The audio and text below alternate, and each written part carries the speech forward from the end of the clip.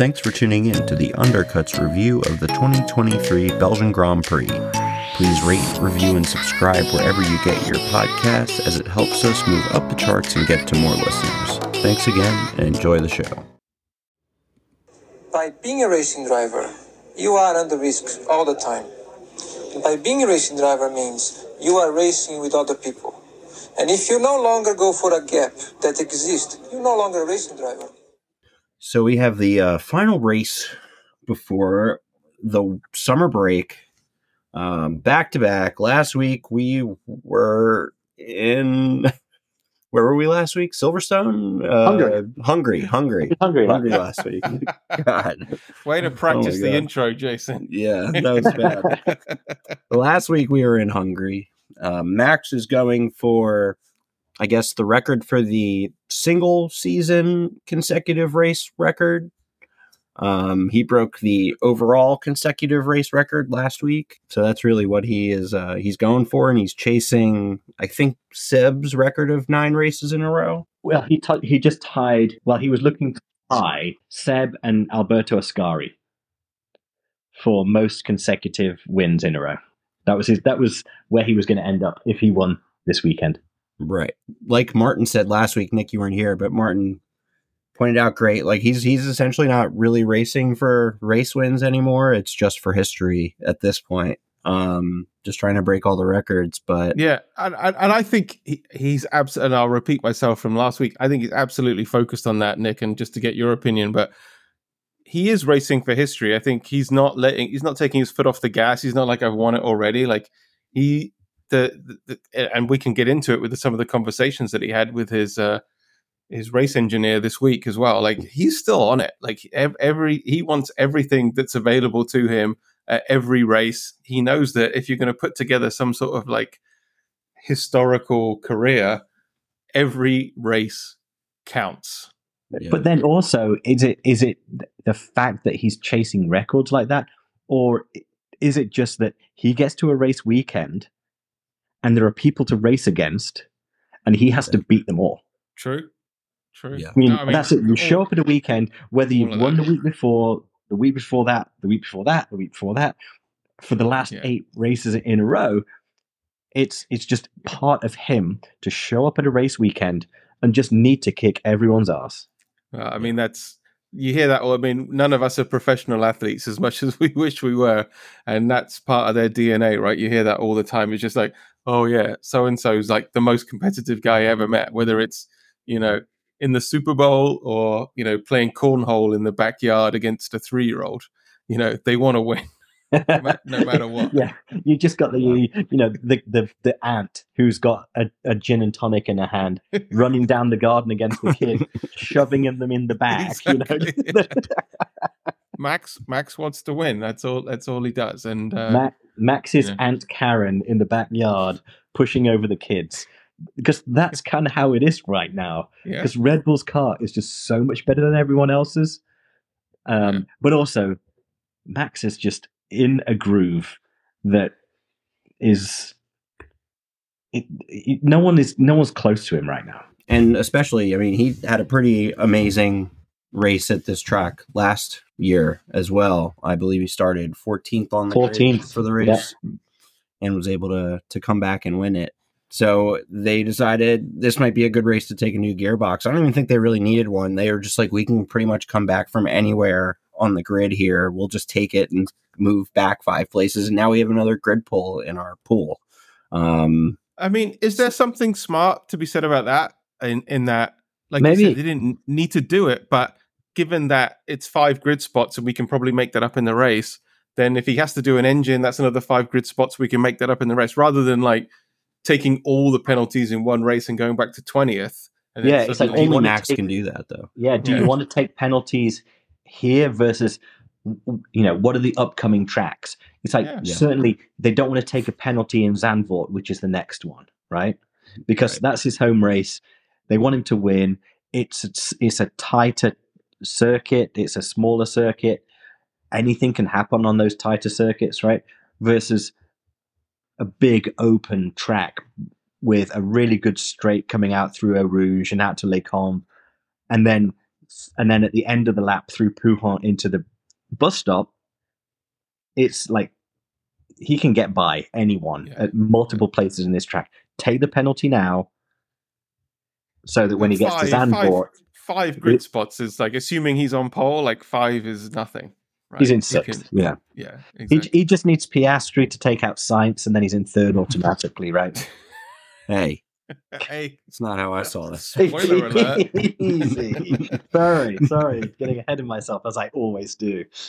But we also got some, depending on who you're asking, some sad news from Alpine. I'm sad about this, and I didn't hear about this because on Friday morning I was in a foreign country and I flew all day on Friday, and I got in, and Saturday morning I got up and I watched sprint qualifying, sprint race. And somehow along the line, I think I fast forwarded through a little bit of the gap between sessions, that when the sprint race was on and they're talking about Otmar leaving, and he was like, they'd fired him over the weekend and he was leaving on Sunday, but dragging it out through the course of the Grand Prix weekend. I'm shocked, and I'm an Otmar fan. I think he's such a cool guy, very gracious with the broadcast, always happy to speak to them, and I think it's kind of sad. How did it come out? Tell us how it came out. Rossi also has shifted from his role as CEO. It looks like he's kind of on the way out. And then someone who's like director of racing or something along those lines is also out after this weekend. They kind of just chopped off the top 3 guys of the F1 team, and they are starting over. I've heard Matthias Bonato as one of the lead candidates to take over at Alpine. I mean, I'm cool with that. Also, how great that went at Ferrari. I mean, Mattia Bonotto, I respect a lot. I think he's great. Just for the Gunther, Matthias. Just for the wine tours. Just for that, you know. I'm sad to see him go because he was a year and a half into the role. But you look at where he came from at Aston Martin, what Mike Crack has engineered there in a year and a bit, and Aston Martin came into the season as the second best team. And then you look at their main competitor from last year, which was McLaren. And McLaren were nowhere at the start of the season. And they've gone, obviously, this weekend, not want to give too much away, wasn't as good as the last 2 or 3. But you look at Lando in Austria, when he was the only one that had the upgrades. You look at Silverstone, you look at Hungary, and the weekends that they had there. Otmar didn't get himself fired. The other teams, with the development they've done, unfortunately for Otmar, one of those teams was the team that he was at before, which clearly doesn't reflect too well on him, that the team that he was in the lead of in a year and a bit was like straight up their number 2 team. And also how awkward he was on Drive to Survive whenever Lawrence was in the room. You turn into a totally different guy when that man walked into the room. It was so crazy. Anyway, maybe we'll see Otmar somewhere in the paddock again. They're paying him out for the rest of the year. He can't go anywhere until next year at the earliest. So we'll see, but put it this way: he's not going to be on the streets with a cup and a sign. He'll be fine. He's very well compensated. He'll go with Searle into Formula E.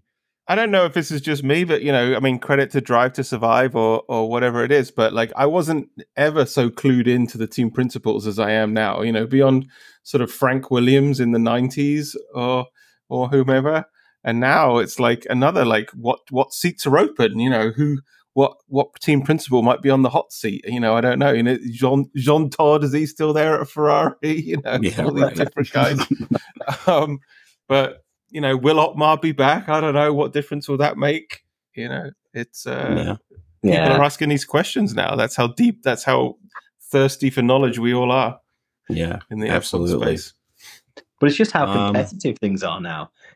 Especially in that middle part of the grid. I mean, you look at Williams and how far they've come up the field in the last. McLaren were nowhere. They've moved right up. And Yep. you know, a lot of times though, once these guys get dropped, like that's it. Like Cyril, like he's gone, Yep. right? You know, Abiteboul. his name doesn't come up anymore. I mean, maybe it will. He's in Formula French. E. Is he?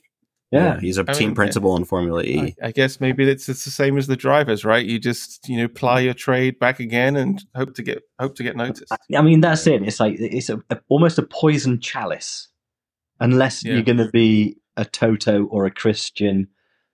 That's it. That's it. Right. Here's a broken team. Make it better immediately. You've got 33 races. Go. I mean, I think the third most tenured team principal right now is Gunther. Right. And all he's doing is apologizing to Gene every week. We look like fucking wankers, Gene. We look fucking like fucking wankers. They are right now. But the difference is, Jason, you started reading his book? Not yet. That's my next read. Okay, yeah. I listened to it on audiobook, and it's Gunther reading it. It's reading Gunther?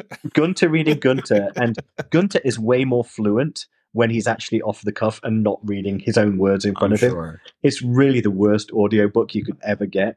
I was going to say, it might be better just envisioning his voice than actually hearing it. It really is, but I don't get time to read, so I just listen to it in the car on the way to work. And so I got the Audible book, and it's Gunther, and so it makes sense. He's like, fucking hell, Gene. But you realize how Gunther's not just a regular team principal. No. Gunther started the team. He was the guy that put everything together, engaged Gene to be on board, to bankroll the thing, to form the team with his own name and get it done. Gunther is... We can talk about this. We got to move forward. But Gunther, why are we here talking about what are you talking about?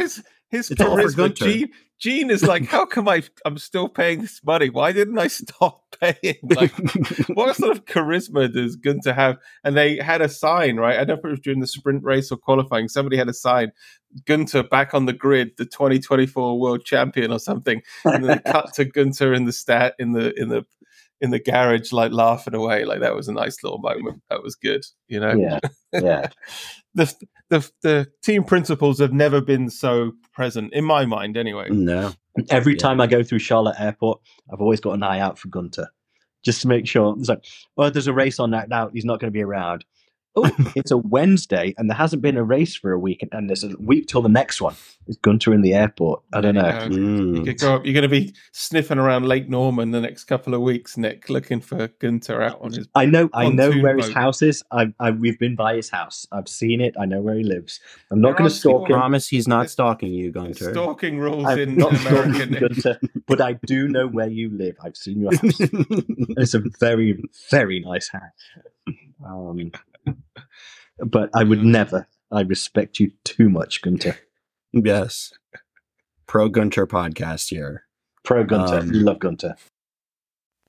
Continue the conversation on pine-sports.com. That's PINE-sports.com and the Pine Sports Discord, which you can find linked on the website. And join us in a one-of-a-kind fantasy Formula One contest at coopsf1.com. That's COOPSF1.com, where you can put your theories to the test. Let's get into, we've got a lot going on this weekend. The third sprint race weekend. Because we're 17 minutes in and we've not even talked about any racing, and it's a sprint weekend where there's far more going on. And actually exciting qualifying. So let's try and get through this kind of quickly. So there was rain. It was planned to be there all weekend. It started early. The first qualifying session was delayed 10 minutes. This is the qualifying for the feature race, which is coming on Sunday. But like we talked about this again last weekend, Martin, it seems like so many times this season that it rains right before qualifying starts. And we keep getting these drying track qualifying sessions. Oh, it's great, isn't it? Where really anybody has a chance of getting through with this going on. It's it's been crazy. I in the couple years that I've been watching, I haven't seen it where it's rained so much for Saturday I'm the same. sessions. I've been watching it a lot, obviously, over the years, but it really feels like, especially in qualifying, it's raining on Saturdays a lot more around the world. Yes. Or Fridays in this case, right? In this case, for sure. But the drying track really, it helps. It puts the cat amongst the pigeons a little bit, and then you have people who wouldn't normally be there, but they're just on the right place at the right time on a drying track, or they're the last person. And that was the recurring thing throughout every session, was that the last people across the line with a second or 2 seconds left to put in that last flying lap would be way up there. You know, it was the times are falling the whole way through. It was really exciting. I mean, you could almost not watch the first 10 minutes of any of the sessions, but the last 5 minutes of each were really, really good. Yeah, totally. And you also never know when it's going to start raining again. And then those earlier times might have been the times that had gone through because they have. Yeah, because the guys need a banker lap. Yeah, right. So that made it exciting.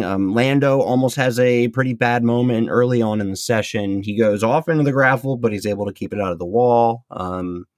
Luckily, and then Danny put in a great lap towards the end of Q1, but unfortunately it got deleted, and that was that put him up to, it was like that last lap again. It was like the track was drying. It put him into 6th, I think. Yep, that's right. And then it's like, no, sorry, dude, you're back in 19th and you're out. Track limits. Yeah. Track limits violation. But Danny has gotten up to speed in this car really quickly. He might have gone over the line, but still, I mean, a P6 time. He is showing that, you know, maybe DeVries really wasn't out. But also, I've noticed that Yuki is a lot more serious. Oh, yeah. Yuki looks way more serious behind the wheel now because he knows that he has to beat Daniel Ricciardo. And if you'd have asked him when he first got the seat if he was going to go against Daniel Ricciardo, he'd have been freaking out. Yeah. Yeah, that's But we all love Yuki. Real deal racing. We all see that he's legit, and I hope that he and I mean he had Gasly last year. Gasly's not doing too great at Alpine. How much of that is Alpine? How much of it is him? I don't know. But I think Yuki at the start of the season with a weak teammate in DeVries he was a little bit flattered in that his results looked well. They looked good. And now he's got Daniel Ricciardo, who is a legit top 10 driver on the grid, and he's got to beat him. A lot of pressure. And now there's been some talks of, you know, maybe Yuki moving up to the big team next year. So this is the time, like you were saying, with a real driver going up against him. But at the I believe it was the same moment where Lando almost crashed, is where Ocon at turn 9 he lost it and crashed into the wall. He was able to bring it back, I believe, but I don't think he was able to put in another time. There just wasn't enough time left for him to get back out. Yeah, he broke his front wing, but the car was definitely a little bit the cars were a little unsettled going through. It was a left-hander. I think if you sort of took a little bit too much curb on the inside, it sort of bumped the car out to the right, and you overcorrect, and potentially into the wall you go, which definitely happened to Ocon, and I think nearly happened to Lewis a lap later. So definitely a tricky corner, and especially I think as Martin Brundle put it, there's only like one dry line when you're out there. The cars are all going the same spot. You can't get out of that. It's not like you can take different lines through the corner because it's just wet with your dry tires. So, yeah, you got to be super careful. Yeah, and I think that was right when they were switching on to the dry tires. So, it was just like super crucial to be on that line. Unfortunate for Alpine after their last 2 race weekends, they've really wanted to at least stay out of the wall, keep the car on the track. But unfortunately not a good second session for Ocon. And then Max was almost knocked out of Q2. He only had the 10th fastest time with 2 cars left to go around.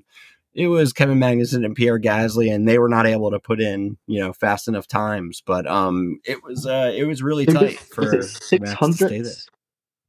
It was close. Yeah, it was close. I mean, I was on the edge of my seat. Come on! But yeah, he made it through. It was the first opportunity though this weekend, right? You had the radio between Max and who's it? Giampiero Lambiase GP, where they were arguing basically about Max was so pissed off about P10 and GP's like you made it through. What's the big deal? And because there was definitely this idea because the lap is so long, right, at Belgium, and the sessions are just the same length, right, 10 minutes or so to put in as many laps as you can. They were having to do. You couldn't just do a hot lap, a warm-up lap, a hot lap, and then a cool-down lap and come in and change your tires and get reset. They were doing these either warm-up lap, then 2 hot laps sequentially, or a hot lap, a recharge lap, and then another hot lap. That was the constant discussion. I think Russell was having that discussion as well about how should he do it. And they told Max, go hot, cool down, recharge the battery on the second lap, and then go hot again. And that's what got him through. But the sarcasm in the voice of GP was like, yeah, I'm sure it would have worked out much better for us, Max, if we went hot. The track's 2 seconds faster. You've got no battery. But you just tell me what you want to do in Q3, Max. Whatever you want to do. Tires, battery, fuel, wing. You let us know, we'll do it. And I'm like, oh my God, that was delicious. It was like it would be like if I was driving and you were on my pit wall, Martin. It would have been like the passive aggression between us would have just been. But nobody talks to Max like that. Nobody talks to Max like that. And I don't jump ahead. Like we know he went into Q3, but Max apologized in Q3. There is a radio transmission. You can find it on the internet where he's like, sorry for having a little rant, blah, blah, blah. But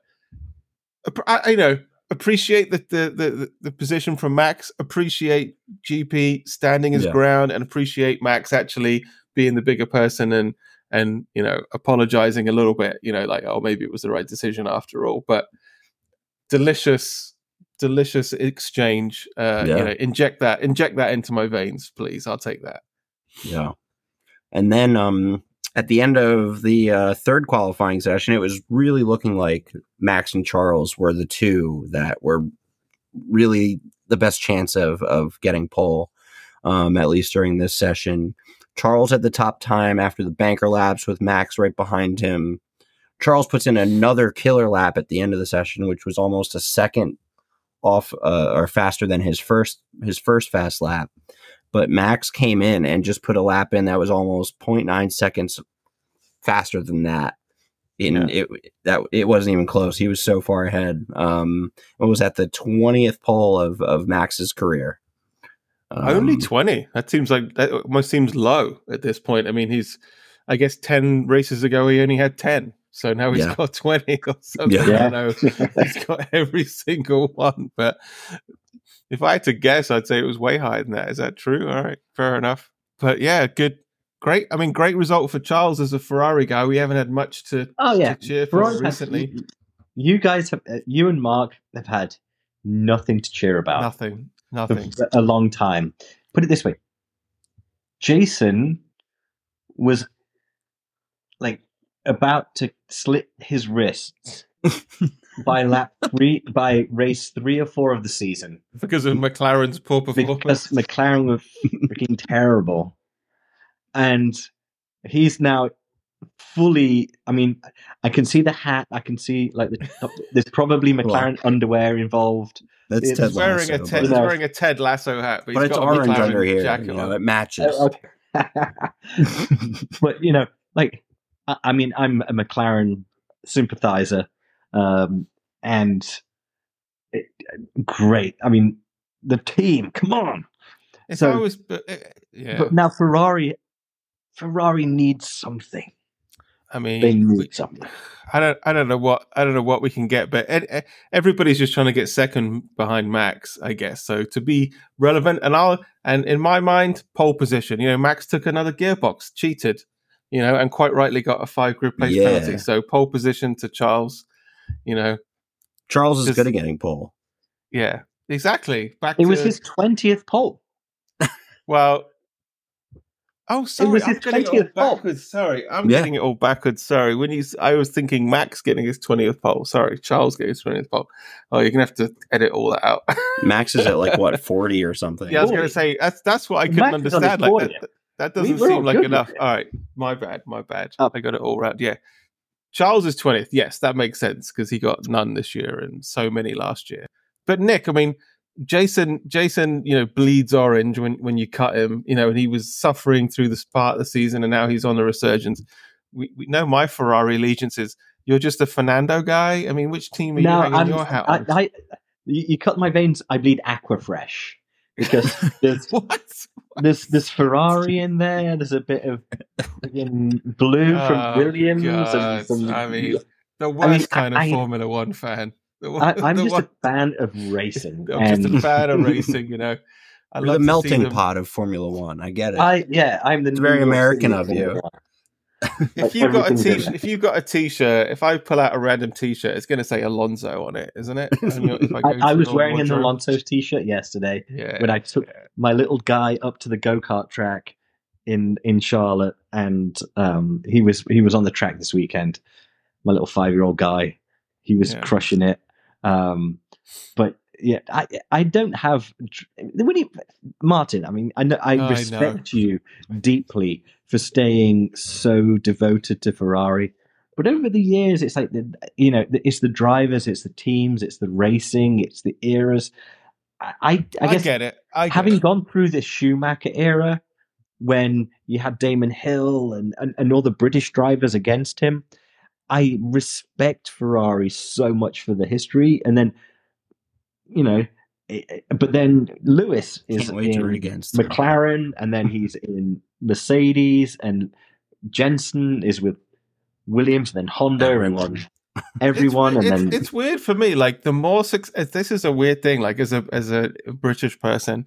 Like you cut me. I bleed red, white, and blue. In the Union Jack formation. Whoa, the stars and stripes. But you got some cool blood. But the more Hamilton, Mansell, Hill. I'm like, I don't know why. I just can't get behind him. Coulthard.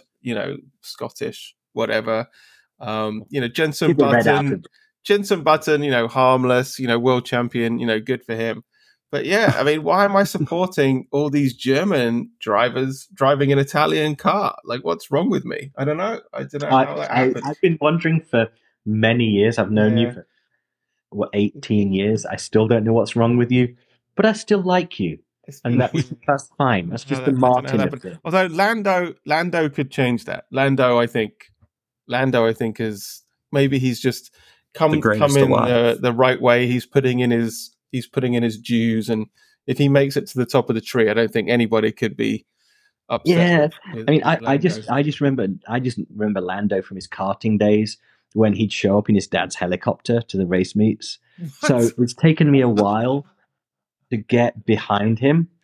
Lando didn't show up in a broken down Mini, like no. he was not that guy. He landed in a helicopter. Oh. He came in his dad's helicopter. That's not so good now. That is it's not. But I'm coming around.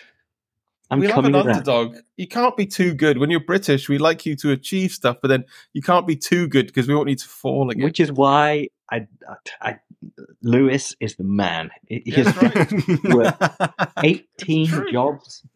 Just made him to lose. This has turned into a British psychology podcast and not a Formula One podcast, but that's very true. That's very true. Are we on to Q3 yet on Friday? I think we 32 minutes. Yeah, we're done with that. We got pole. I got confused. I thought Max got his 20th pole. It wasn't. It was Charles, which makes a lot more sense. And Max had the fastest time by a lot, though. but he still wasn't on pole by a position. whole second almost. The prancing horse was out there. All the people. So I've been traveling a lot lately and telling people to listen to our podcast. Nice. I think we just lost them all. Longest podcast ever. These guys don't know what they're talking about. They have no idea. They all just ranting. So now there's another qualifying. Yeah. So this one was also delayed for rain, though. So we've had 2 qualifying sessions, both delayed with rain in the beginning. Unfortunately for Hulkenberg, they just I think that the shootout qualifying sessions are actually shorter times. And they just didn't time it right. And Nico wasn't able to get by the line, and he didn't. Especially on a circuit as long as this, right? I mean, this is one of the 2 longest circuits on the calendar. Here in Singapore, where you're 2 minutes a lap. We said this before. Like, why are they having sprints at a circuit that's so long? Like, it's crazy. I don't get it. Yeah, Austria, perfect. Brazil, perfect. They should do one at Zandvoort. Because, again, short circuit. What's the, was it Saudi Arabia, the second circuit? Or second circuit somewhere was like less than a minute a lap or something. I mean, that one's like long, but... Yeah. Or just like the Sakir, right? When in Bahrain, they should do... I would love it if they did the Bahrain weekend and they did a sprint race on the short... That would be cool. The short circuit and then the Grand Prix on the Grand Prix circuit. Or if in like Silverstone, where they have the international circuit and then the Grand Prix circuit, run it on the shorter circuits. Yeah, change it up. I like that idea. It'd be fun, and it will change it up a little bit for different the weekend. Different aero setups, everything. Yeah, I like that. That's a good idea. I'll call Stefano Domenicali. Yeah, give I think that's a great idea that we've just come up with on our podcast. Yeah, they've not thought of that. They probably haven't, way now. But we're on our way, and we're changing the world. We're changing the world, one sprint race at a time. So, the second session, Logan again spinning out on track. It didn't affect anything. He was able to get it going again, but just another race weekend with Logan spinning out. He's had a couple good results the past few races, but he's just making these rookie mistakes, I guess. Yeah, and they're just keeping him out. They're keeping him out of the top 10. They're keeping him out of like the next bit of qualifying. It will come together. I think he's doing a decent job. Obviously, he replaced Latifi. I think he's doing a much better job than Nick Latifi did last year. He's competitive. He doesn't crash. He's just got to get the job done and just build a bit of speed up.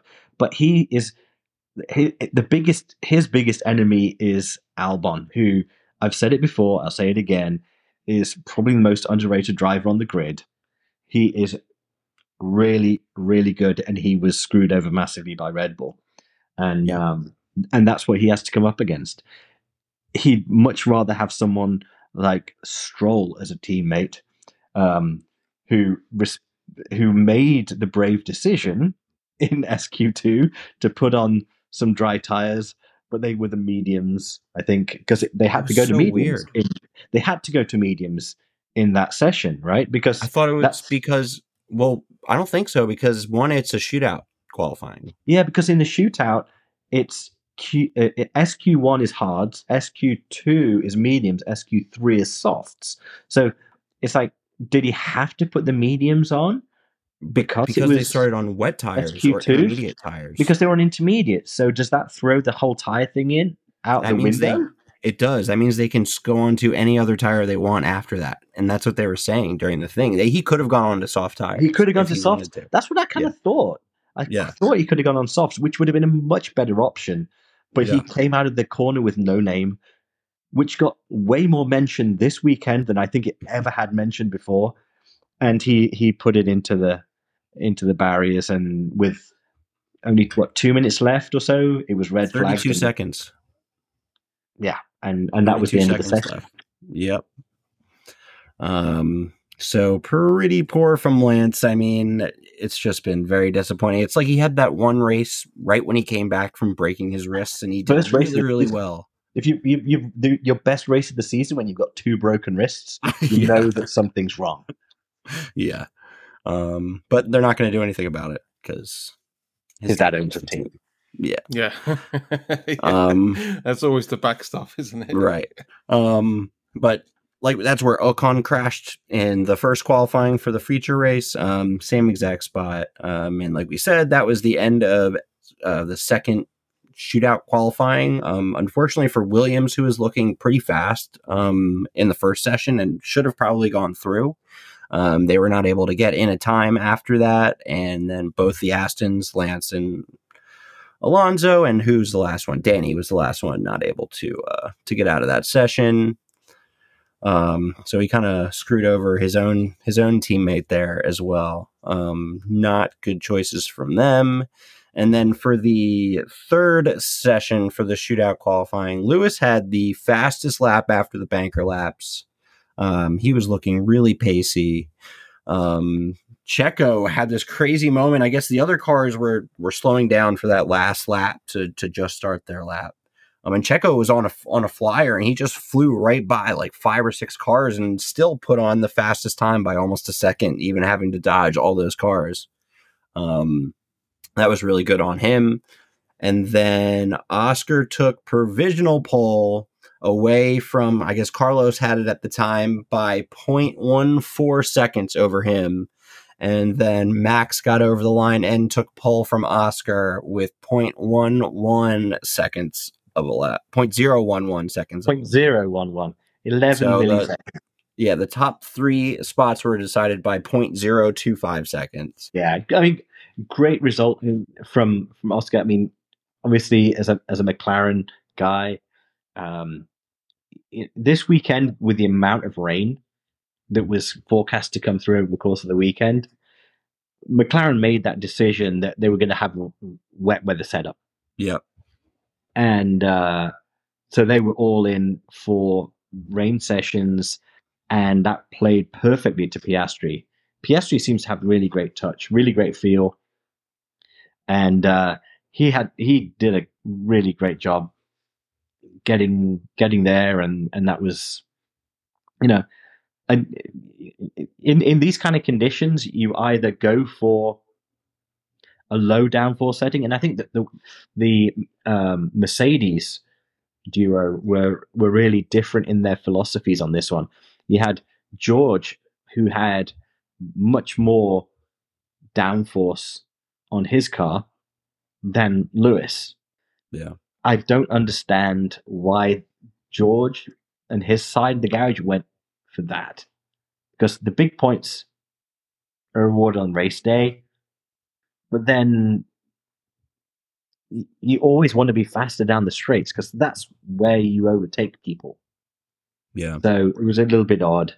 I mean, all I can say for that is they must have just been having one car set for the rain and one car set for the dry, and just hoping for the best. And just gamble. Yeah, no, yeah. I get it. But it seems like the McLarens were really geared towards wet weather setup this weekend, because rain was forecast for every single day. That's right. Yeah. I mean, they were talking about canceling it before the weekend even started, especially what happened with the driver dying there a month ago. And then obviously Hubert a few years ago. I think that was during the course of the qualifying sessions, and even as we were just about to go into the sprint session, into the sprint race, it was a very very definite sense of conservatism around the race director and the clerk of the course to not have people racing with full wet tires on. Yeah. And like rightly or wrongly, the last 2 fatalities in FIA sanctioned events have been at Spa. Yeah. With Danilo Vantoff just a month ago, and with Antoine Hubert in 2019, I guess. And especially both because they've been on Eau Rouge, which is one of the most spectacular, most incredible corners on the calendar. And it's like, if you kind of got to, you've got to realize that if you want to have that corner on the calendar, you have to realize that people are going to be running behind the safety car more. And even to the point where, if as you got into the sprint race and you've got them lapping on full wets behind the safety car, you realize that that's just the price you have to pay. You lose 3-4 laps of racing because you want the cars to be on the full wet tire to clear as much water as you can, so that when the racing does come, it's safe, right? Yeah. And it's kind of annoying that you sit and you watch, but at the end of the day, it's like, we don't want Spa to be muted, right? We don't want Spa. We don't want Eau Rouge, Radiant. We don't want that complex to be taken away. The price we have to pay for it is that when it's wet, we just have to watch them go behind the safety car for a couple of laps on full wet tires to clear the water until it's safe for everyone to get onto Inters and the racing to actually start. And that's what we got. That's what we got. And I think it was the right call. I think it was the right call by everyone involved. Yeah. I mean, I think safety-wise, I definitely agree with you. I think it was the right call, but, just on a pure racing argument, I mean, I think Martin and I were talking about this, before we started, and maybe, Martin, you want to expand on this, but it's like, what's the point of even having these wet tires in the first place if they're just going to run them around the track until it's Inters time again? Yeah, I mean, I think a couple of drivers said that it's sort of problematic. Like, the full wets are designed to run in the amount of water that maybe the stewards aren't willing for the cars to actually run in for a safety, concern. So that's fine. But then there's the rule that I think they mentioned it on the commentary. Like, if you start behind the safety car, then you have to be on full wets. What's the point of having a safety car if everybody's going to be on Inters? So that throws up its own problems when you're forcing people onto a tire that's automatically going to be awful and slower. So but they just need that to clear the water for the racing line. Is my view on it. And so they're sweeping the track. They're doing a job. So there's an idea then, Nick, that could they run the cars without the safety car, with no overtaking, with faster like tires VSC on, essentially. I like it. Yeah, exactly. Like in a like almost like we are sweeping the track. I mean, it's either that or in NASCAR or IndyCar they have like heaters, right? Or they have cars with huge fans on the back. They have the jet engine on the back of to blow the water off the track. But effectively, that's what the cars are doing with all the downforce and everything, and the ground effect. Yeah. But have the cars running at even faster speeds, not behind the safety car, but higher speeds, because you can see they're tooling around behind the safety car. I don't know if they're really learning anything about the track as far as like grip wise. Yeah, but the thing is, they're going to be they're going to be at racing speed, right? And not behind the safety car, though. No, but if you were to go, all right, off you go, not behind the safety car, then they're going to be at racing speed. Well, no, yeah, but if the idea is to use the cars to dry the track out to a safer, that the cars are the best way to dry the track, clearly, right? Because we've seen the dry line. So have the cars tooling around faster, but in a safe manner. What that is, I don't know. I'm just talking super hypothetically. Yeah, I read this and it wasn't completely crazy to me. But yeah, how you would legislate that and write it up. And yeah, it wouldn't be racing laps. It would just be like you're out there with a broom, effectively using the cars to clear the track. But I don't really think there's a right or wrong answer to this, at least not right now. No, I think the thing is, I get it that they because the worst thing to happen would be that we lose corners like Eau Rouge, because in the wet, in lower formula, and I don't want to disrespect the lower formula, because everyone who is in F1 has been through it. It's that, incidents that have happened, and unfortunately, young guys who are on their way up the motorsport ladder have lost their lives.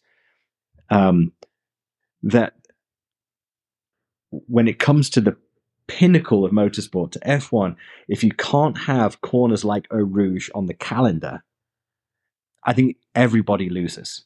So when we have wet conditions, they have to run a certain number of laps under controlled conditions to get the course ready to go.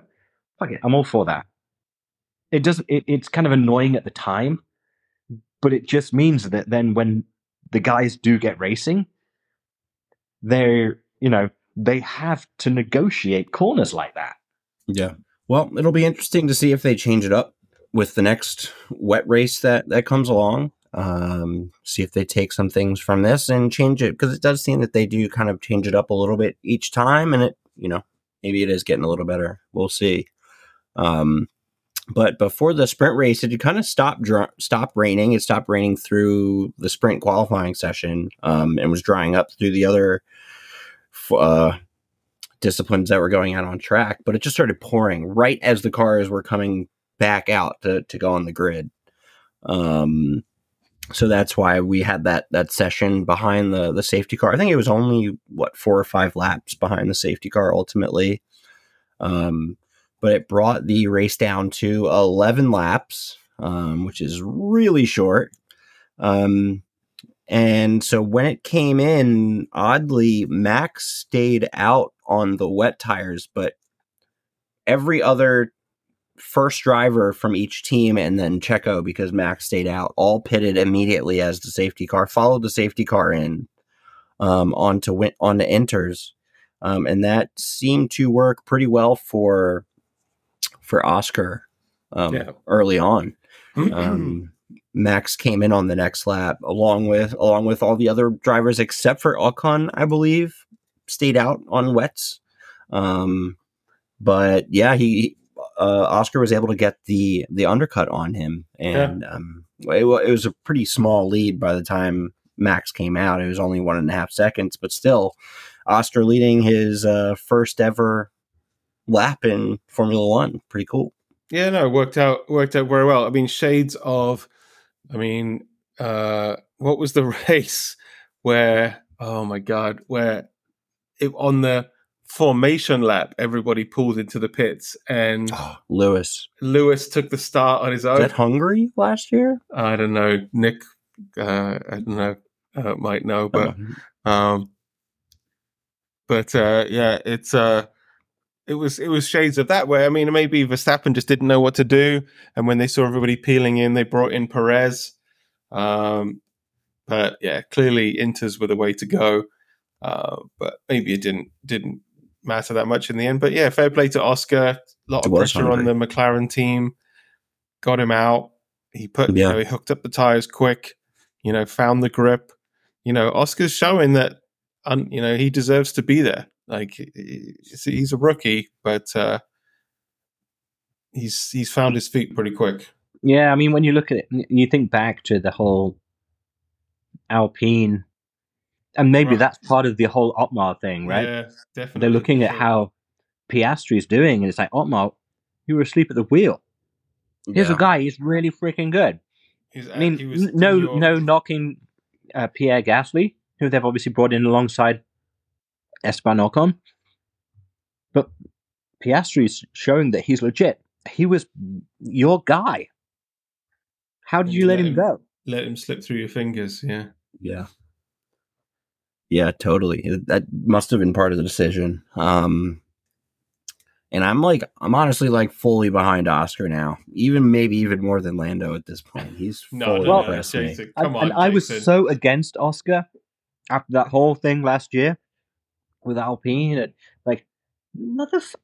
these guys got you to this spot, and they finished ahead of McLaren, and they're a legit team. And you just, rightly or wrongly, with the whole Fernando thing, you didn't see a spot there. I was against Oscar. I don't know. At the start of the season, I was not really geared up for Oscar. to be a guy. I was like, I hope he like lands on his ass. But he's doing really well. He really is doing well. And he seems like such a nice guy. He's annoyingly so. He looks like he's like 12 years old. He's so fresh faced and just annoyingly young, right? Like, and especially against Lando, who is up until Oscar arrived the youngest looking guy on the grid, right? Like, Lando, Yuki, Oscar, they all look like. I mean, they could be Martin's kids. That's how young they are. All right. But go back and see what Lando actually looked like when his first year in F1, and he looked like Oscar does now. I mean, for sure. We forget he's already been in F1. What is this, his 4th season or 5th season already in F1? He's only, probably 24? Probably 5. Yeah.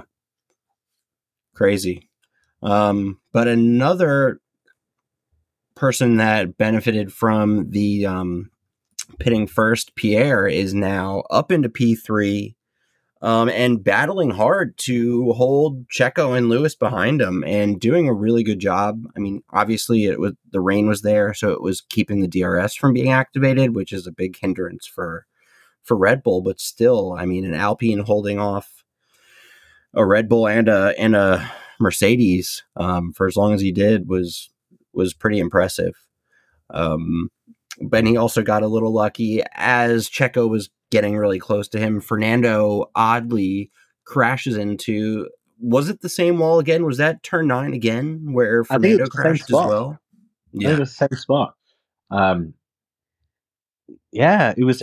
You don't usually see Fernando crashing, especially on his own like that. Yeah, on his own. But he just touched the curb and his back tires spun out, and that was it. Yeah, they let go and off you go. Yeah, I mean with the greasy track and everything else, not much margin for error. Yeah. So that brings out the safety car. Goes around. Everyone just pit, and it's the sprint race, so nobody's going to be coming into pit again, most likely.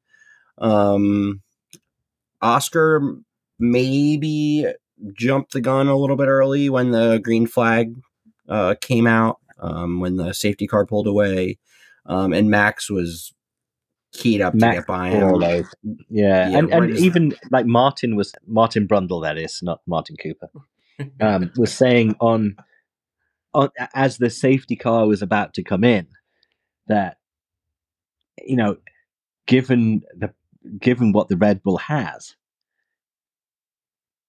Piastri should have like held everyone up like right until the bus stop. Yeah, I mean, even like before people could peel off to the pits, like right between the pit lane entry and then go, because that was the only real shot that he had to have that element of surprise that would mean that Max Verstappen would not get by him into Les Combes. But he went early, and Max just pulled up behind him, held station through Eau Rouge, and then just up the hill, just took him out. Easy peasy. Easy peasy, Japanese. And then Yuki had a little moment. That's a great segue there, my friend. Yeah. We're working well here. He spins out. I mean, he was already pretty far back, but goes to the back of the grid. Logan got a 5-second penalty for speeding in the pit lane. Nobody really noticed it when it happened because nobody's watching the Williams pit. But yeah, he got a 5-second penalty, but he was doing okay at that point. Let's see. Lewis, and this is where Lewis and Checo have their moment. They touch twice, I believe, down that one straight, or like once right before Eau Rouge and then once up on that long straight as Lewis was trying to get by. And then Lewis immediately kind of slowed down, maybe with a little bit of damage. It didn't look like it was, too much contact live, but the stewards felt differently. I disagree with the stewards. That was a racing incident. I kind of felt that way too. Done. Yeah, I mean they were just going for the same bit of track, and it was. Yeah, I actually felt aggrieved at this one, and it's not just because Lewis is British and he's obviously one of the greatest that's ever been, and that Checo is kind of is in a Red Bull, and so we instantly hate him. Although I do respect him a lot, and I think his prior career before Red Bull and his first year in Red Bull were awesome. But I don't know. This was a total 100% racing incident. I don't even understand how anyone could have come out and said that, like, oh, we need to give Lewis a penalty for that. Yeah. I feel like they've. I don't get it, and I respect. And you know what? Whether it's Lewis has just come to expect this of the stewards, but if I was him, I'd be really pissed off to have had that. But he seems to, at least over the past few years, have that like everyone against me mentality. So it kind of just like fits into that's just going to happen. That's just going to happen, and I'm going to have to deal with it. But it shouldn't be that way. No. And I mean, maybe it was because maybe in the Grand Prix, he'd have been a little bit more emotional and just like stand up against it a bit more. Maybe it was just because it was the sprint and it was not, didn't carry the same weight. But I felt that was a really harsh decision. Really harsh decision. Especially with the race shortened. Only 11 laps, like 5 seconds is going to be crucial, especially there was a safety car during the 11-lap race. So it's just like everyone's going to be bunched up. So it's going to be a huge penalty. That was brutal. And they weren't even talking about it like there was even a thought of there being a penalty from the commentators. They were done with it after it was over.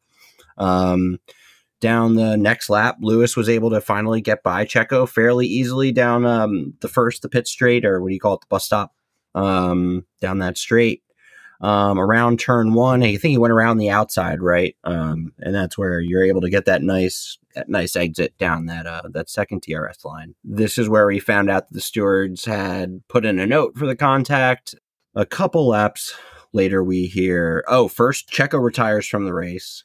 So there was some damage that he got to it. I mean, they did kind of touch like wheel to side body, so maybe he got some damage to the side pod there. But that's when we heard that Lewis got the 5-second penalty for that. Martin Brundle was not happy, just like you said. He felt the same way. And then the last real excitement from the race was George kind of getting by Danny right at the end, taking points away from Danny.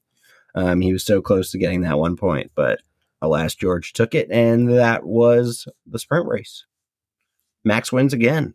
Yeah. I guess best finish for Oscar in his career, although not a Grand Prix, but still P2 in his rookie season. That's pretty impressive. And Pierre in P3 with his boss, ready to walk out the door the next day, Yeah. Look, too little, too late, obviously, clearly. I kind of felt that as soon as I saw Pierre, just like you mentioned in that P3 spot, I was like, Otmar has to feel some sort of way about this. Yeah. I mean, they have had a lot of bad luck recently. It isn't all on the drivers that they had those DNFs in the last 2 races. I mean, a lot of that last week was 2 drivers crashing into each other that made them crash into each other. So, well, after being punted from behind, almost, but that's as much bad luck as Alpine had. Max has probably had good luck, right? Because you don't just win all these races in a row without something going right for you. So that's absolutely just doesn't always shake out fairly, unfortunately. But at least if hopefully Otmar sees P3 in the sprint race for the positive result that it is, for his work, and not a bitter taste in his mouth. But probably not right now, but maybe down the line. over the fullness of time.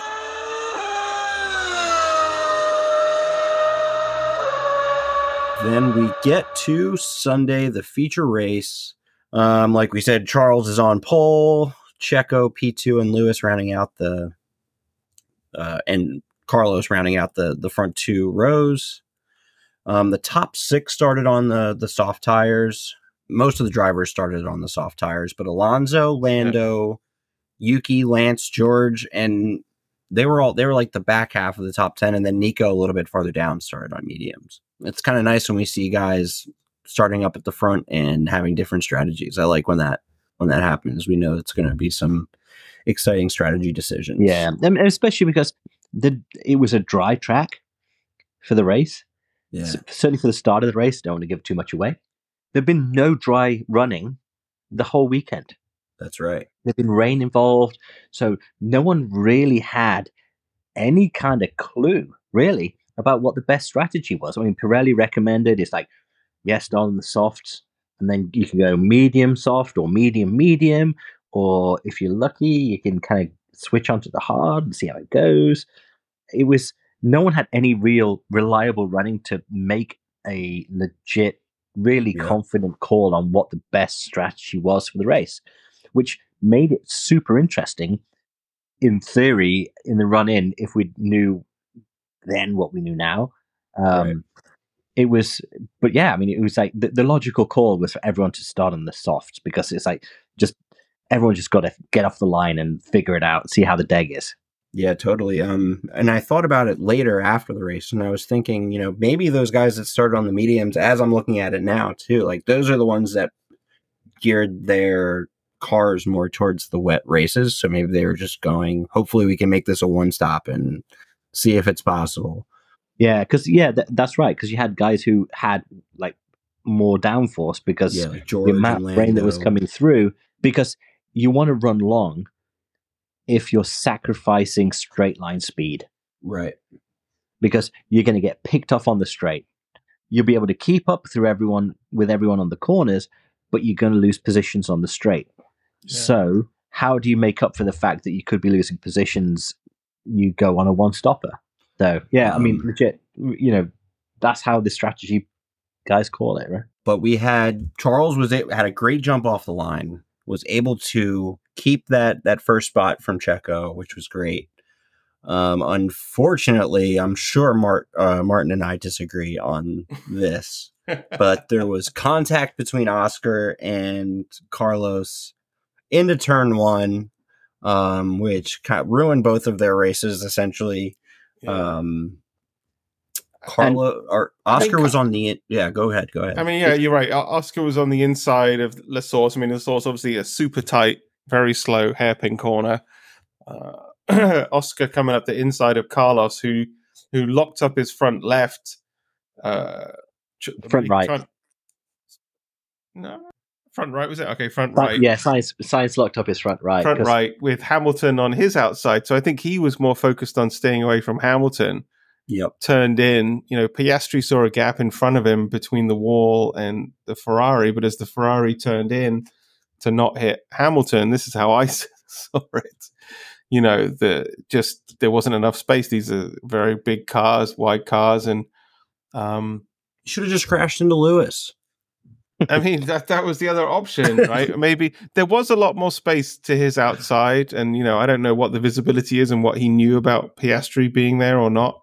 Yeah. But yeah, Piastri got squeezed into the wall. His front wing got completely mangled, and then that front wing took a gouge out of the side pod of the Ferrari, and yeah. So I have a take here that I think you'll both agree with. And ultimately, the one to blame is Checo Perez in the red. Always. The only way that could have been better is if you said it was Max's fault somehow. Yeah, right. I tried, but I could only get Checo. And because Checo did exactly the same thing that he did last year. He cut right across. He did. He cut right across the grid, and he took everyone with him to the left side of the grid. Yeah. And Sainz went over, everyone went there, and there was a lot more space. And Oscar Piastri just saw this gulf of space in front of him, and he just assumed that space would be there the whole time. Yeah. And of course, this is F1. It's not. He was far too tight to the right. He should He saw this space and thought that was his to go into, and it was all going to be good. But of course, Sainz had Lewis to his left, and so he went to take that space in the braking zone, like 60 meters out from the hairpin, cut across, and he was turning ever so slightly, which meant that he unloaded his right front, and that's what caused it to lock up. Right, because he was already moving to the right. Yeah, so he was loading his left tire. He was already moving to the right, and he was already understeering. Yeah. And so he had to cut across because he'd got Lewis on the outside of him. What Oscar, in hindsight, will probably look at and go, he should have moved over far more to the left and be more aggressive against Carlos Sainz to stop Carlos coming across. Yeah. And because you've seen every time someone has taken the tight line in on the opening lap into the first corner at La Source in the Belgian Grand Prix, if you're tight in there, you're always going to be the one that comes off the worst. Whether it's Romain Grosjean skipping across various cars or whatever, it's like on the opening lap, on the first corner of the race in Belgium, you do not want to be the guy that's the tightest line into one. And Oscar should have. There was a ton of space for him to go into. He should have been much more aggressive and moved over left to be closer to Sainz and stopping him making that move to start with. Yeah, you're probably right. I mean, that's all happens in a couple of seconds, you know. They're all acting on instinct. So, and he's 22. It's fine. You know, what are you going to do? I mean, it was his own race. It was his own race that he ruined, and Carlos, unfortunately. But he probably won't make that same mistake there again, I imagine. No, because he seems like he's the guy that only makes a mistake once. Yeah, he'll never make the same mistake again. Because I'm growing in my respect for Oscar Piastri. Yes. Let's go. But Charles was not able to hold on to P1 for very long. Unfortunately, Checo was able to use that straight line speed even without DRS yet and was able to get by Charles and into P1. And then Max, by the end of the lap, was already past Carlos, who had some damage, albeit, but up into P4 at the end of the first lap. So the Red Bulls are moving up quickly. Oscar pit to change the front wing and try to come back out, but he wasn't even able to get all the way around again, and had to pull over and retire from the race. I guess he was able to get somewhere where it didn't cause too much havoc and no safety car had to come out, and they were able to get it going again pretty quickly. Fernando was able to get the medium tires working really fast. He was already passing Carlos again, but like we said, he had damage, and he was up into P5, making 4 places in 4 laps. So really impressive on Fernando. And then Albon was moving up the field too. He made some really, really great moves. Yeah, and especially in that first phase, I was like, wow. I mean, where did he start? Like 15, 16? Yeah, and something like and that. He was up like into 8th or so at one point. I was like, wow, because lap 4 laps. Yeah.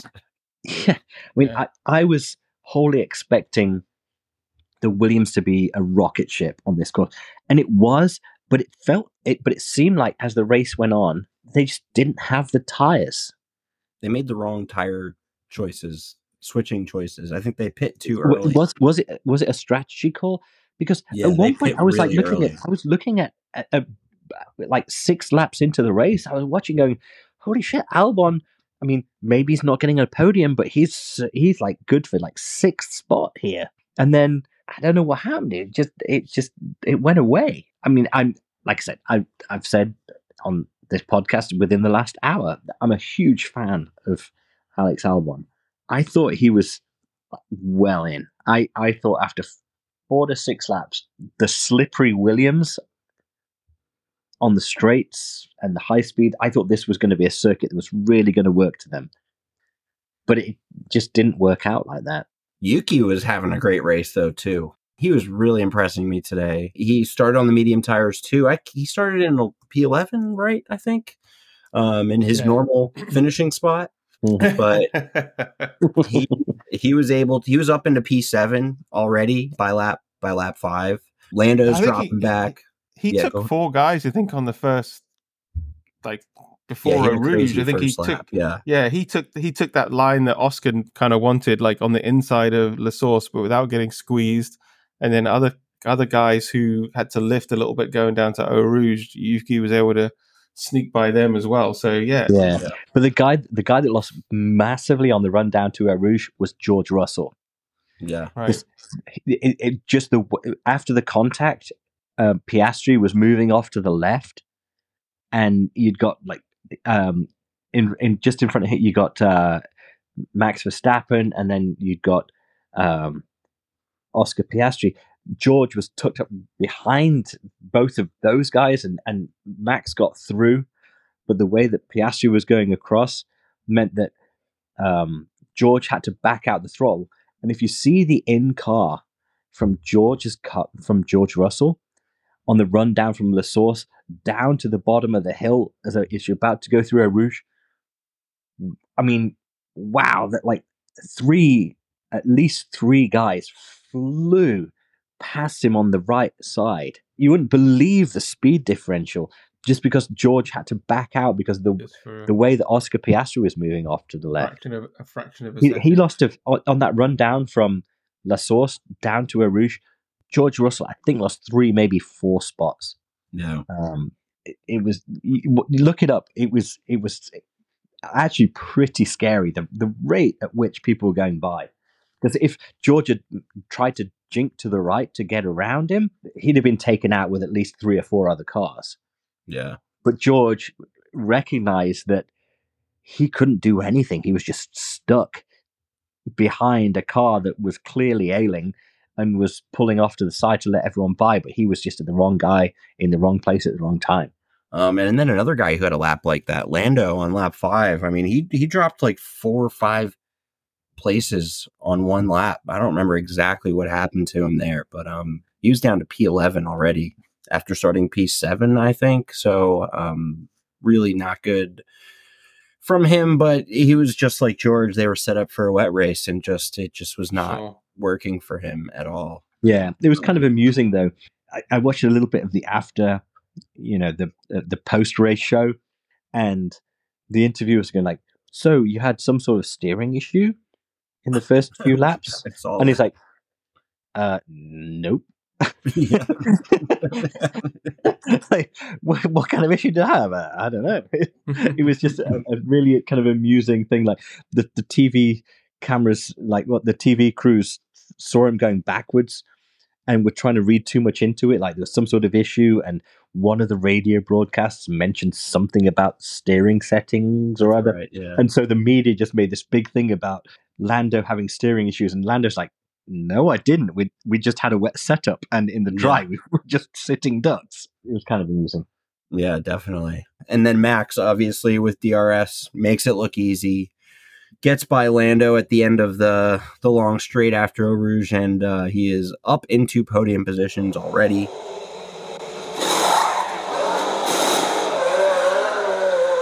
Williams is still looking crazy strong at this point. Logan makes a great pass on the ailing Carlos, and he's up into the points positions now.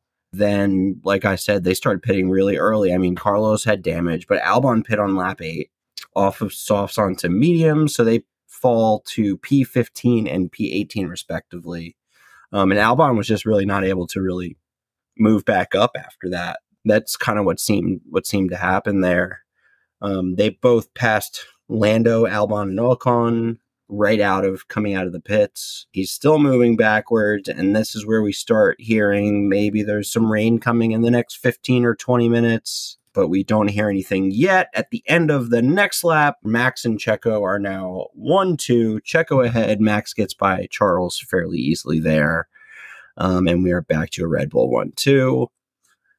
We haven't had one of those in a while with all of Checo's qualifying woes, so we haven't seen that. Yuki had another great move on the outside of Albon. After that, the long straight, that kind of chicane there. He went along the outside and really, really held it on and was able to get by Albon. That was really great. Yuki was really strong today. And then we finally are getting some of the leaders to pit. Lewis pits from P4. He doesn't lose any places. Lance is right behind him, but Lance was struggling, so he wasn't really able to do anything. And then Checo pit from the lead, and he lost a place to Max. And then you hear on the radio, I don't know if you guys heard this, but Max was arguing with his engineer again about what strategy he was doing versus what Checo's strategy was and where he should pit. And then his engineer saying, Max, don't worry about what Checo's doing. Just listen to what I have to say and stop arguing with me, essentially. They were like an old married couple this week. Yeah, seriously. And maybe they're like that all the time, but they don't release those broadcasts. I don't know. Maybe. But it was just amusing. I'm reading online after the race that some people that like listen to the onboards like through the whole race, so like comparing it to recent races, say that GP like used this phrase to like, you know, keep Max, you know, on point a lot more this race than he has before. So much so that maybe it was a bit of an in-joke between them, and we're all reading into it, and they're controlling the narrative a bit more. I don't know. I'm delving into conspiracy theories here, but you know, if anybody would do that, though, it would be either them or Mercedes. It could be. The thing is that they're just so much faster. They can do whatever they want. They're just having banter at this point. It's like it could be. You know, when, you know, Max was at this point in the race, came up behind Checo, and it's like instantly on demand was 2 seconds a lap faster than Checo. Yeah, absolutely. I mean, it was like he got past Charles. It's like, all right, now is okay. I mean, Checo lost a couple of seconds at the pit stop, right? But Max was like, all right, as soon as the only person in front of him was Checo, it was like, all right, I know the capabilities of the car. I'm in the lead of this and race. I know that that this is where Checo is, and I know where I am, and I'm just like busting out 2 seconds a lap on you. Yeah. So Max was able to pit on the next lap anyway. So Checo was able to get the first one because he was in the lead. And then Max pit on lap 15, and then lap 17, Max gets by him. And he is in the lead of the race, just 17 laps in from starting P6. My estimate with him starting P6, I figured that he'd be up into P4 by the end of lap 1, which he was. Yep. But then I figured that it would take him from P4 to P1. I figured it would take him 7 laps. So, yeah. So I had him in the lead by lap 8, but I was surprised at how long he was stuck behind Lewis, actually.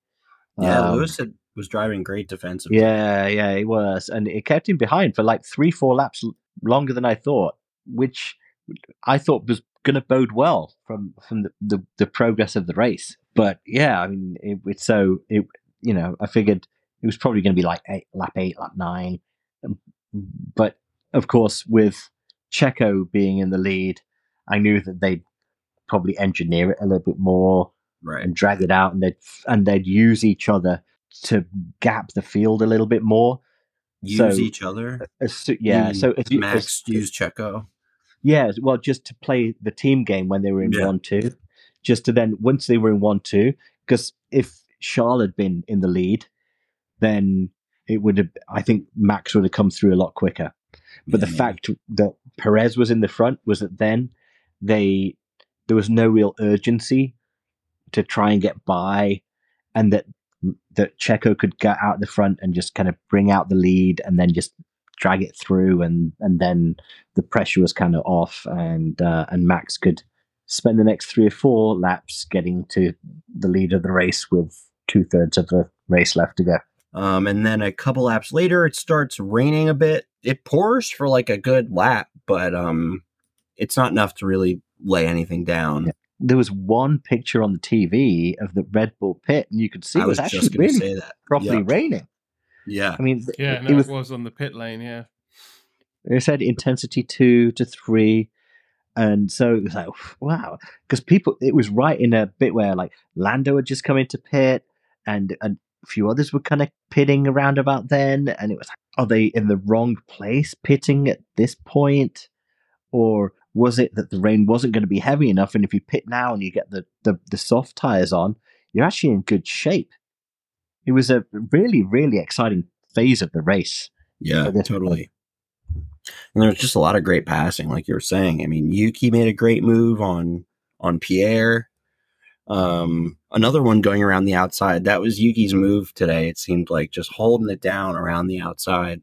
Yeah, and I mean, there were overtakes in places that you very rarely see overtakes, because there were the guys who had the confidence, whether that was just because they pitted for a new set of tires a little bit earlier, had a bit more grip, a bit more confidence.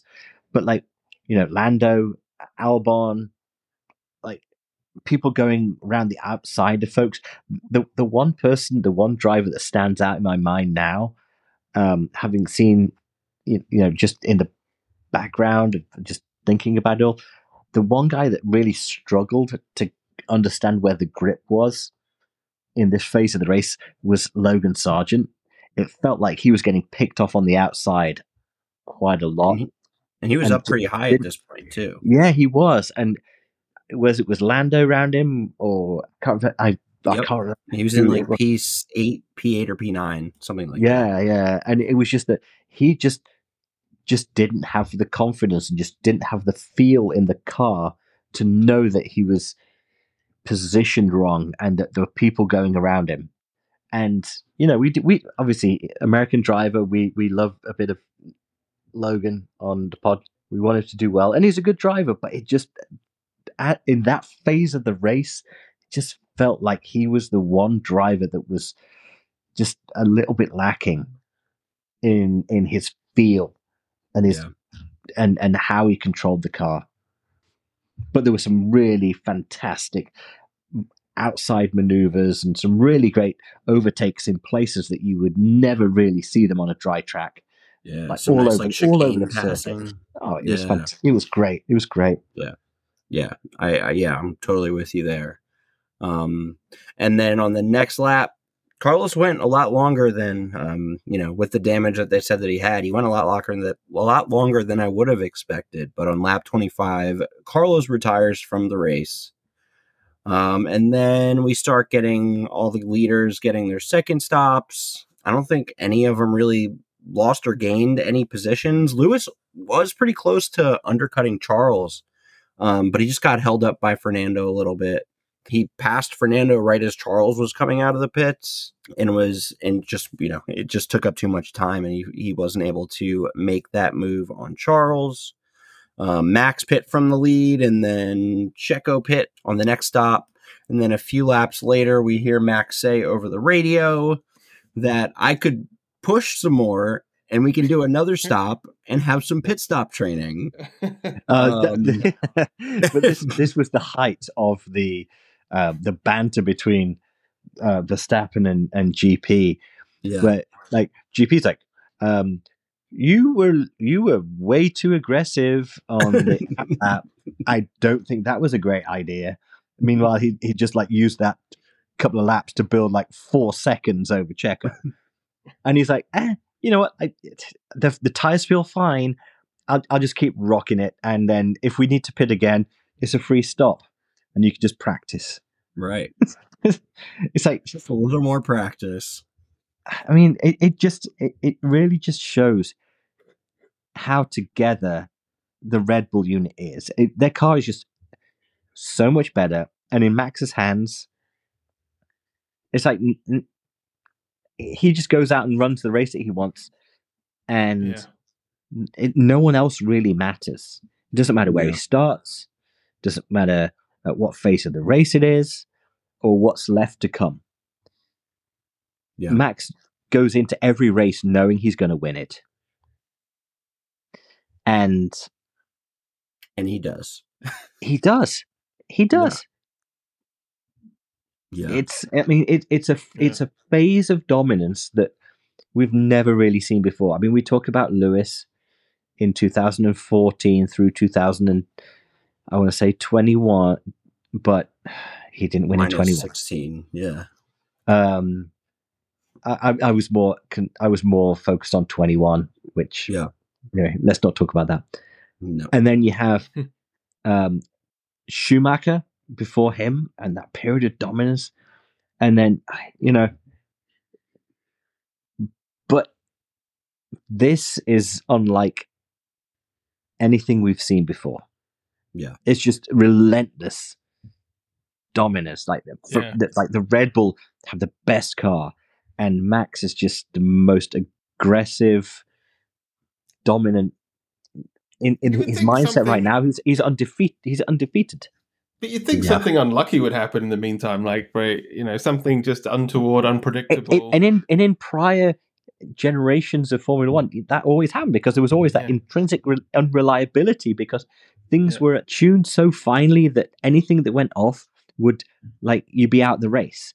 But the cost focus of Formula One in this era means that it's all about reliability, and so they built performance and reliability. In prior generations, Max would have come unstuck because just like the beginning of last season, fuel pumps would go.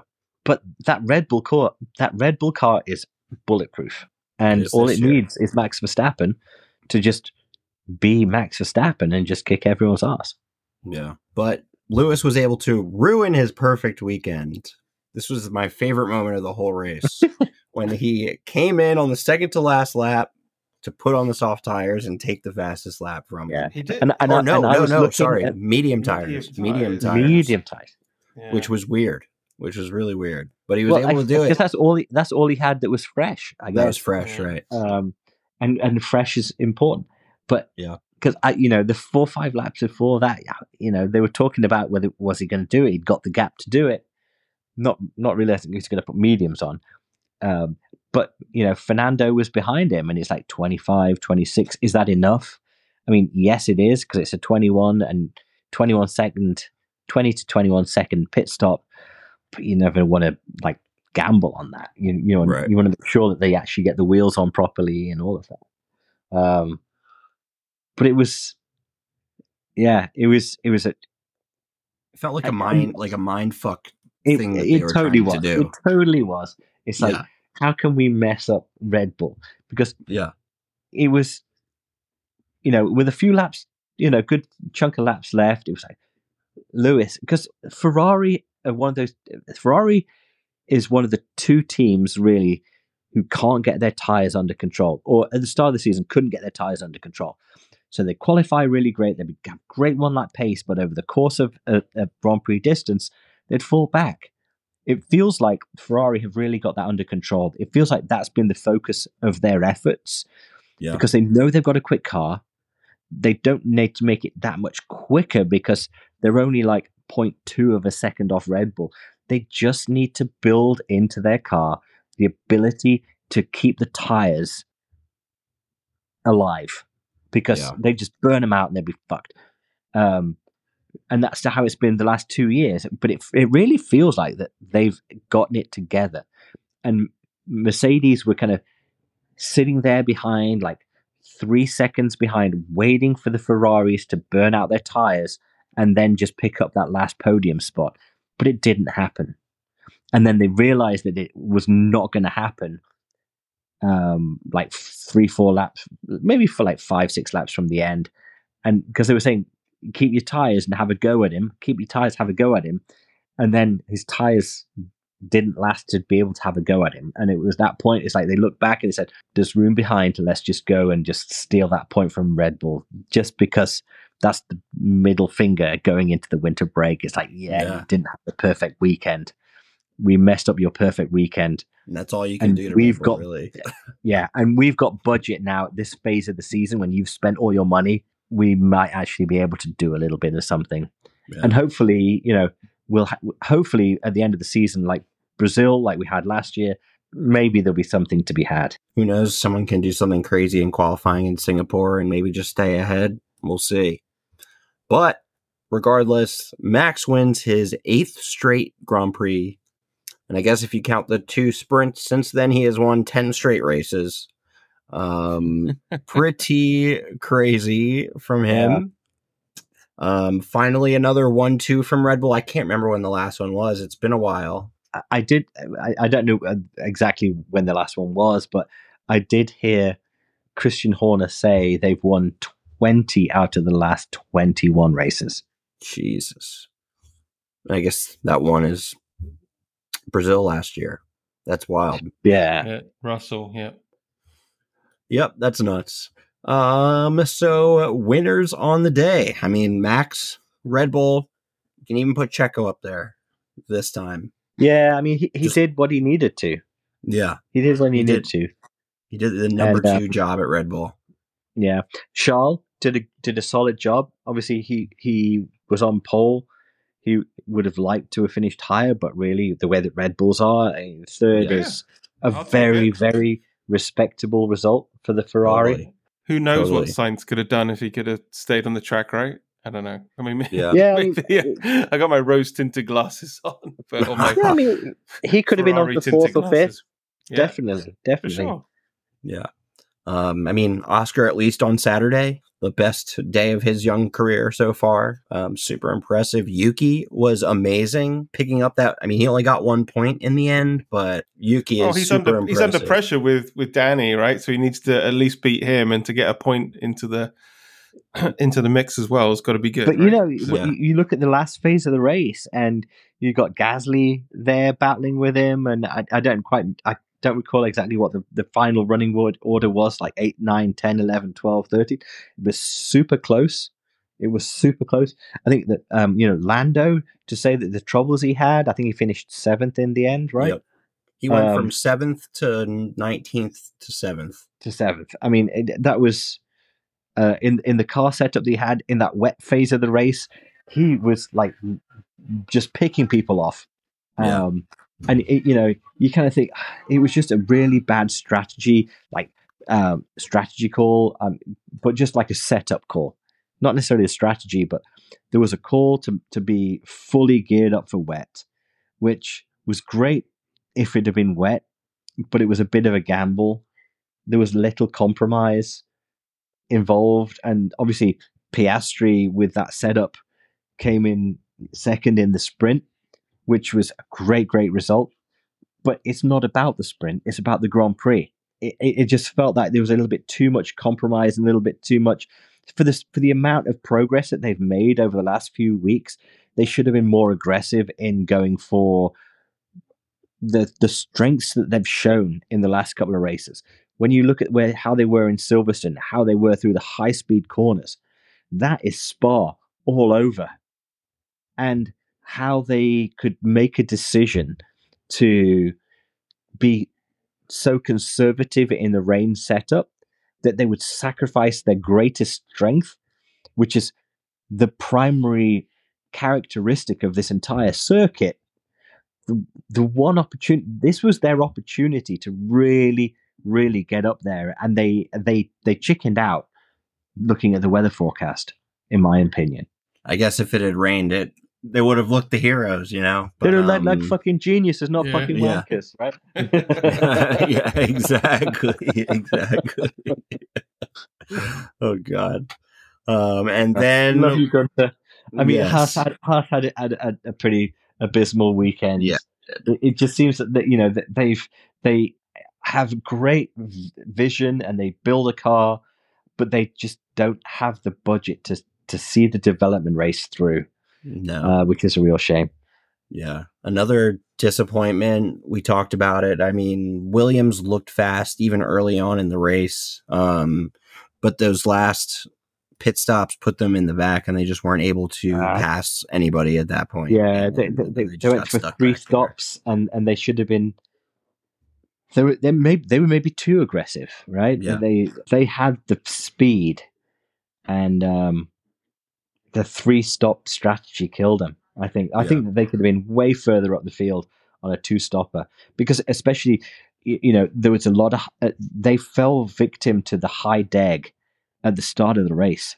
Yep. But it felt like that the track kind of rubbered in, and so at the end of the race, like Lando, he went long on his his second stop was about half race distance, and yet he kept those tires alive, and on they went. I think that Williams saw the deg at the start of the race and didn't realize that the track was going to come to the tires, and they pitted. They lost 20 seconds on the road because they pitted when probably they didn't really need to, and they could have finished a lot further up the field than they did in the end, which is a shame. The longest stint of anybody was Norris on the softs. I think it was 20.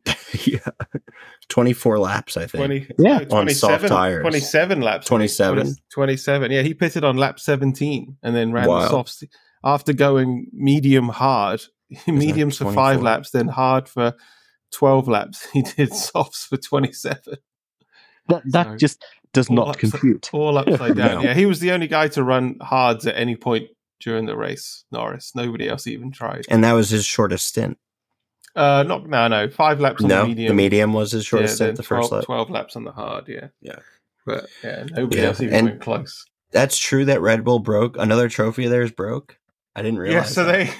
Really? Yeah, so we had at the end of Hungary, right? Lando smashed his champagne bottle, which disrupted the trophy and smashed Max's first place trophy. At the picture at the end, they had all 3 trophies lined up. Perez and Max's first and second place trophy, plus the constructors trophy. With the champagnes. And then as they did this champagne spray, this is at the team photo. This isn't on the podium. This is the team photo. And then they're all trying to spray champagne, and Christian Horner and a bunch of people run away to get away from the champagne being sprayed, and they knock over the constructors trophy. They don't have care. Enough. They don't care. It's probably worth more. It's like Banksy, when his thing got shredded. Oh no, I don't want the one I want the one that Max broke. Yeah. I want the one that was. It's like that the Patriots, they have all those Super Bowl trophies, but one of them, Gronk spiked it and put a dent in it. And that's like the most valuable trophy that they have because it has a dent from Gronk in it. Exactly. Yeah. It's got history. It's got provenance. Yeah. It's got a cool story behind it. Yeah. Everyone will always remember that one because they all look the same. Just that one has a dent in it. I just had the idea that maybe there should be a Greek Grand Prix, and everybody smashes all their trophies at the end. Yeah. Opa! Everybody gets a trophy. Dude, that's awesome. Oh, that's great. I think that should happen. And then begrudgingly, Martin, you want to quickly talk about Coops? Coops F1 this week. Yeah, so I didn't. I was on a plane. I didn't do my picks. So I have no idea. It works well from you when you don't. A shout out to my non-Formula One supporting friend Ryan, who lives down the street. But he did, because he's a friend of mine, put in some picks a long time ago, I guess. But he got the second highest score this week with 200. No way! Points. Awesome. Yeah.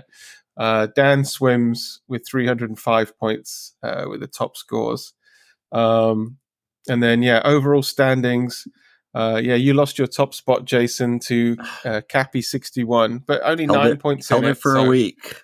Super tight. But shout out to Prediction Consensus. So shout out to everybody in Coops F1, I guess. But slowly making his way up the board is this bot that I created that takes everybody's picks and tries to work out the average set, but standing at 6th overall now. Prediction Consensus. So gamblers beware that the information's right on the homepage. It's not even hidden. You can see it before the race even starts. So that's where you got to go to get the inside info. But you got insider trading 101. Yeah, 300 plus people putting in their predictions, and somehow, only a handful can actually beat it. Nick, you went up 2 spots to 14th. I dropped way down. I had faith in the McLarens. See, the one time you should have picked the Ferraris. Yeah, the McLarens. Yeah. Don't rub it in. I had the Ferraris so mean. Down in 7th. Super and 9th. mean. I had the Ferraris Science wouldn't have worked 9th for you. And the McLarens up on the podium, and I think I had Lando and Oscar P2 and 3 for this race. That's exactly what I had. Yeah, exactly what I had. I didn't. got me 5 points. Yeah.